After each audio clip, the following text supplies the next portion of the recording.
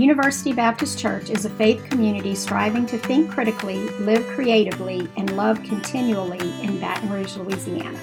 We gather on Sunday mornings at 5775 Highland Road between Lee Drive and Kenilworth Parkway. Visit ubc-br.org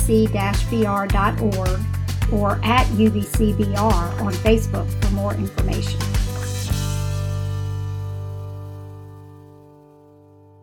We'll take a look at the book of Romans, chapter 12, verse 9.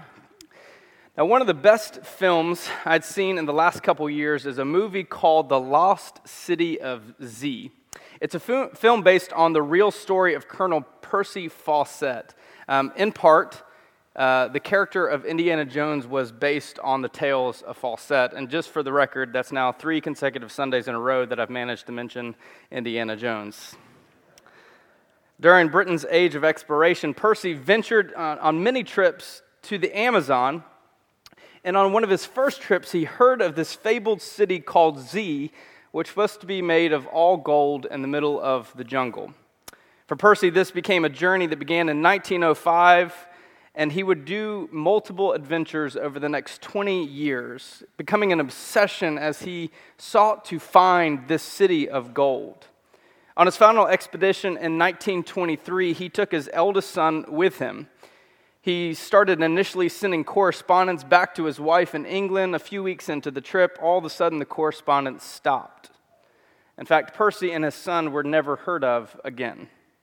Distraught over her husband and son's apparent death, his wife began to commission and lobby for hundreds of men to go on several expeditions over the next couple of years to find them in the jungle, but they were never seen again. You know, sometimes as we walk this faith journey, it can feel like an adventure in which we get lost. Sometimes a lack of precise steps and obscurity can lead to frustration and confusion and miscues. But the journey to follow Jesus is not a shot in the dark. It's not a glorified guesstimation. Instead, it's an invitation for us to follow Christ together as we sense and follow the direction of the Spirit of God. And that's what we're trying to do through this 2020 vision. We are setting out to find where God is at work in us as a faith community and what God is calling us to. And oftentimes, it can be frustrating because we want precise steps. We want determined outcomes. But that's not always how God works. One of the particular facets of our SGI, or Strategic Growth Initiative, is looking at our culture as a culture of hospitality. And for this, we took a look at the book of Romans, chapter 12, verse 9. Paul writes this: "Love must be sincere. Hate what is evil. Cling to what is good. Be devoted to one another in love. Honor one another above yourselves. Never be lacking in zeal, but keep your spiritual fervor serving the Lord. Be joyful in hope, patient in affliction, faithful in prayer. Share with the Lord's people who are in need. Practice hospitality. Bless those who persecute you. Bless and do not curse. Rejoice with those who rejoice. Mourn with those who mourn. Live in harmony with one another. Do not be proud, but be willing to associate with people of low position.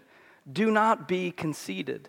Do not repay evil to anyone for evil. Be careful to do what is right in the eyes of everyone. If it is possible, as far as it depends on you, live at peace with everyone. Do not take revenge, dear friends, but leave room for God's wrath, for it is written, 'It is mine to avenge, I will repay,' says the Lord. On the contrary, if your enemy is hungry, feed him. If he is thirsty, give him something to drink. In doing so, you will heap burning coals on his head. Do not be overcome by evil, but overcome evil with good." You see, Paul is writing to a church who is facing raging indifference and conflict. They're facing persecution selectively where they are. And what is his invitation to them? It's an invitation to radical love, both personally and communally as a church. Love is the answer. Sincere love, genuine, Not fake love, but love that goes deeper than beyond the surface of their lives. It's a love that gives allowance for hatred, but gives way to allowing hatred to turn into compassion. Paul tells them to cling to what is good. The Greek word used here literally means glue.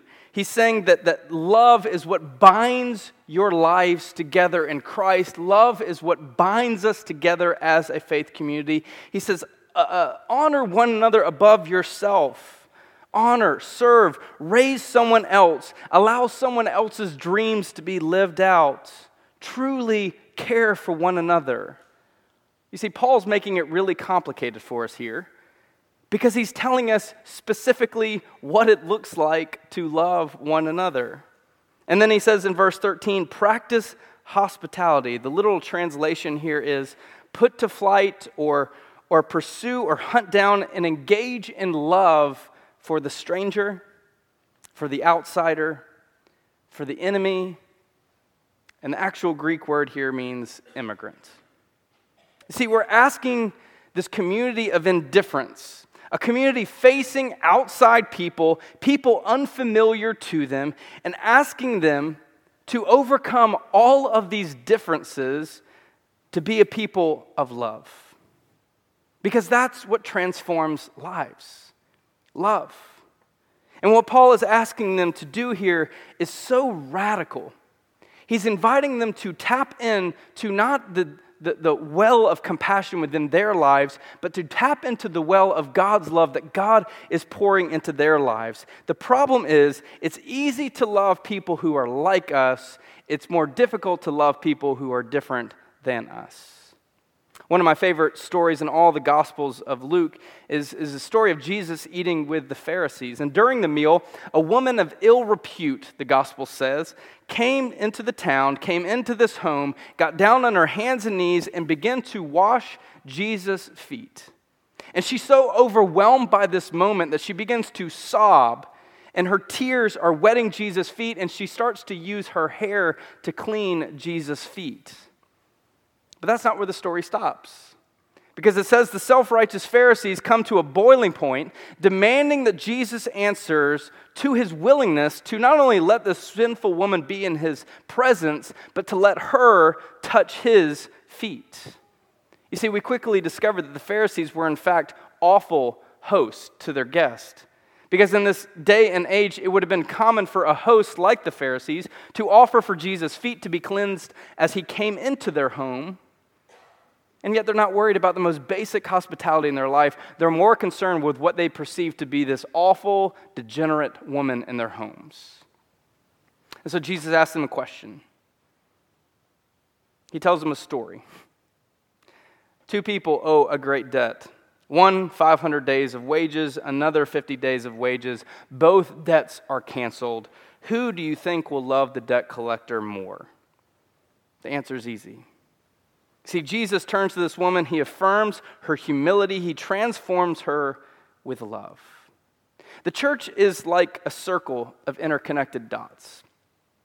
And the dots are people that make up the circles that form this community and the connectedness together. Now, what happens in a community is that we become interwoven and connected with one another. It becomes this beautiful and healthy relationships. But sometimes, and all too often, what ends up happening in this circle is this community becomes a place of exclusivity and interlocked relationships. In other words, we don't want you. You don't look like us. You don't believe like us. Your journey is different from us. We don't want your issues. We don't want you in this place. You don't belong here.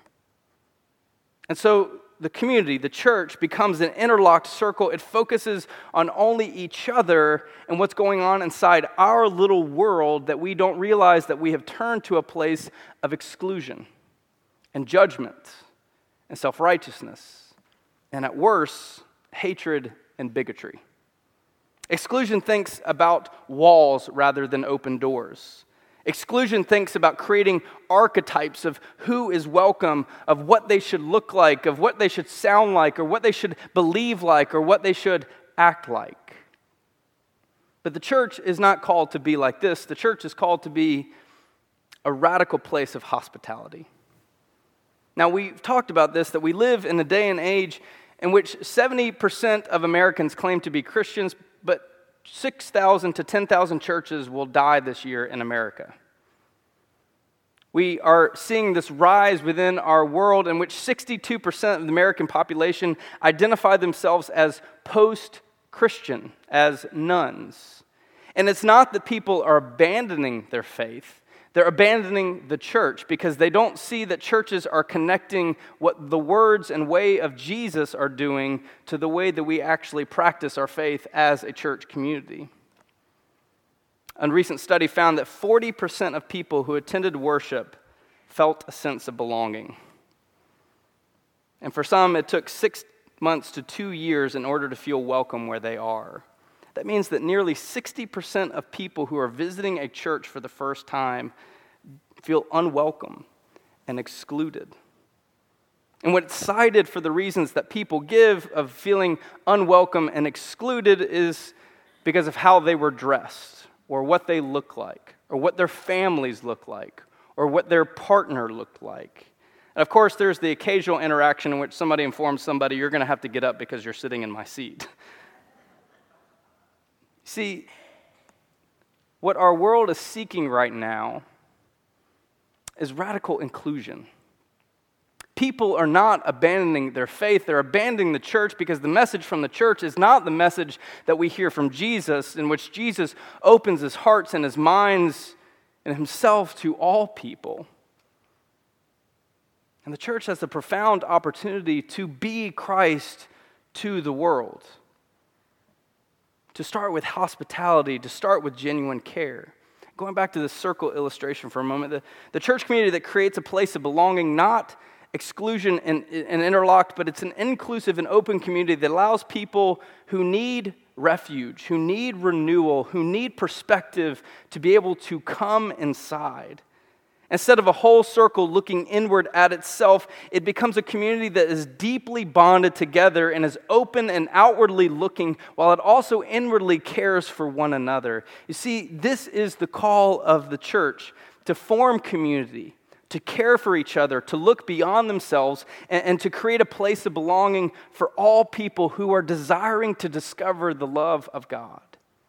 And it's because the community is fracturing on so many different levels that it's absolutely vital that the church become a place in which people can find belonging and home, where they can discover the radiant arms of God's love. Now, back in 2010, when we were sensing a call to start a church, we worked with 6 other people, and we weren't really sure what this church would take shape, but we knew we were being called to create a place of authentic community for all people. And so we began to put this statement together to try to formulate what we were trying to do as a church. We wrote, "We are experiencing our brokenness that's being made whole by the love of Jesus." You see, we believe in the generous and indescribable love of God.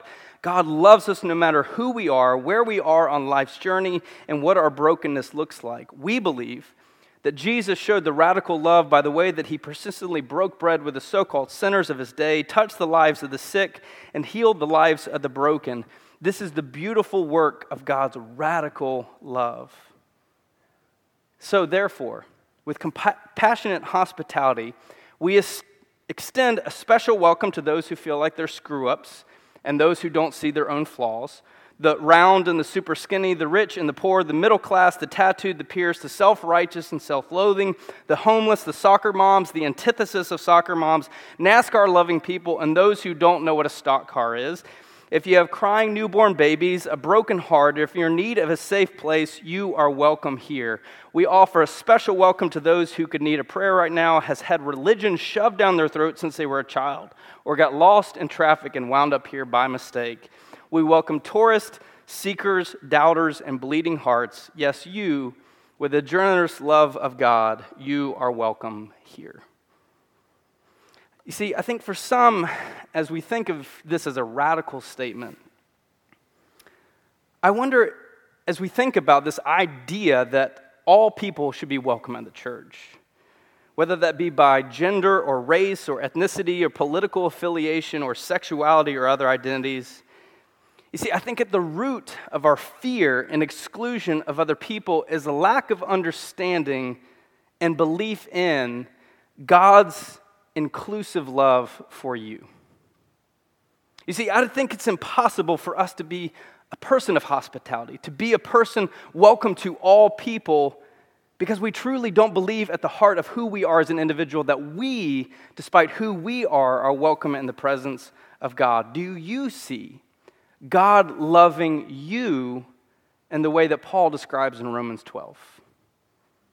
Do you see God loving you sincerely, with goodness and devotion and zealous joy and patience and faithfulness and a blessing? Have you experienced God's love in your life? Do you feel included in Christ? And if we believe that God loves us inclusively, then, and with no buts, we love other people with the same abundant love. Somewhere around the turn of the 5th century, a young man was kidnapped by raiders and taken to live in the colonies of Britain. At the age of 14, he was ripped away from everything he ever knew and was forced into unimaginable labor. And years later, the boy was reflecting on his journey that God came to him in a dream and told him to escape down the coastline, and he was told a sailor would be waiting there to take him home. And at the dead of night, this young man went out of the home, walked nearly 200 miles, and found a person waiting exactly as God told him he would be. And after 6 years of captivity, Kilpatrick was home. But not long after he was home, he had another dream in which someone from Ireland was begging him to come back and to walk among them. And so Kilpatrick began his studies as a priest. He trained for 15 years, and finally he went back to the island of Ireland and slowly but surely began to lead people to Christ. Along with these other priests, they established communities after communities in which they would interact with the people of the community in the marketplaces, eating food and drinking at the tavern, and slowly letting their presence made known. And again, the people in the existing towns would come to Kilpatrick's community. They would find refuge and love and food, and their community helped transform people one by one in the name of God. As St. Patrick, as you would know him, would go on to write, "I certainly can believe that this is the gift of God, that I am what I am. And so I dwell among those who do not believe out of the love of God." You see, we as a faith community, we're trying to leverage a culture of hospitality here.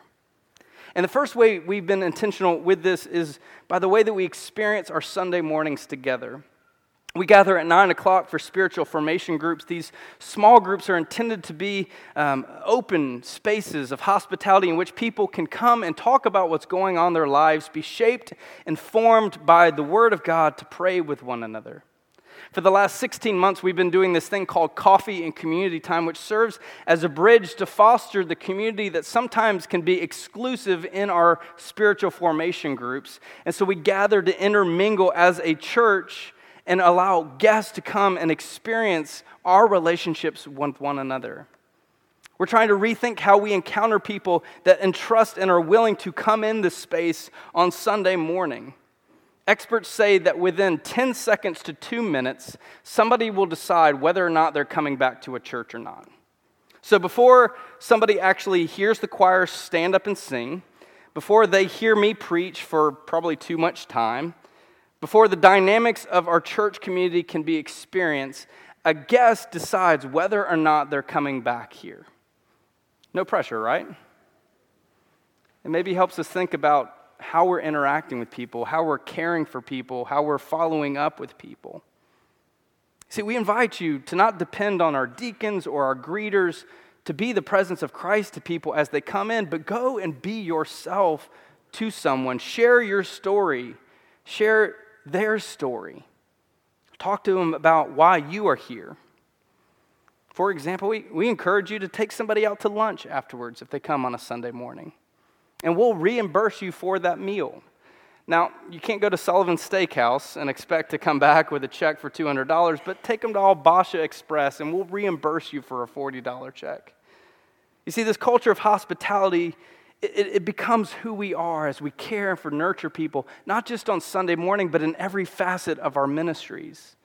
As one author wrote, hospitality means primarily the creation of free space where strangers can enter and become friend instead of enemy. Hospitality is not to change people, but offers them space where real change can take place. It's not to bring men and women over to our side, but to offer freedom not disturbed by dividing lines. One of the ways that we're trying to be a community of hospitality is through our connect groups, these like interest groups that are intended to be spaces in which we can gather in the community, not to pray, not to read scripture, but to gather together around common interests to enjoy life together. Connect groups should be a radical place where someone should feel the inclusion of our church because they experience our friendship and our grace and our joy. And the same sentiment, it rolls over into our Family Tree Cafe, this extraordinary space offered 4 days a week for parents from a variety of backgrounds to bring their children to a clean and climate-controlled space with free coffee and Wi-Fi. Did you know that in the last 18 months, over 225 families have come through the cafe? Stop and think about that. That is more people coming to a free playground space than any other ministry of our church, including Sunday morning worship. And yet we spend so much time spinning our wheels, wondering how we can reach people, and people are actually coming to us. So how does that enhance our care for them? As of right now, the last 9 months, Beth Strange has dedicated every Monday of her week to coming and sitting in the cafe for 3 hours to simply love on parents and their children while they're here. We need somebody on Tuesday and Wednesday and Thursday. In the Gospel of Matthew, chapter 25, Jesus tells us this extraordinary parable. He says that at the end of all things, God is going to bring all people unto himself, and he's going to create 2 sections of people. And to the first group, he says, "Come into the fullness of my eternal kingdom, and here is why. I came to you as a person in hunger, and you gave me something to eat.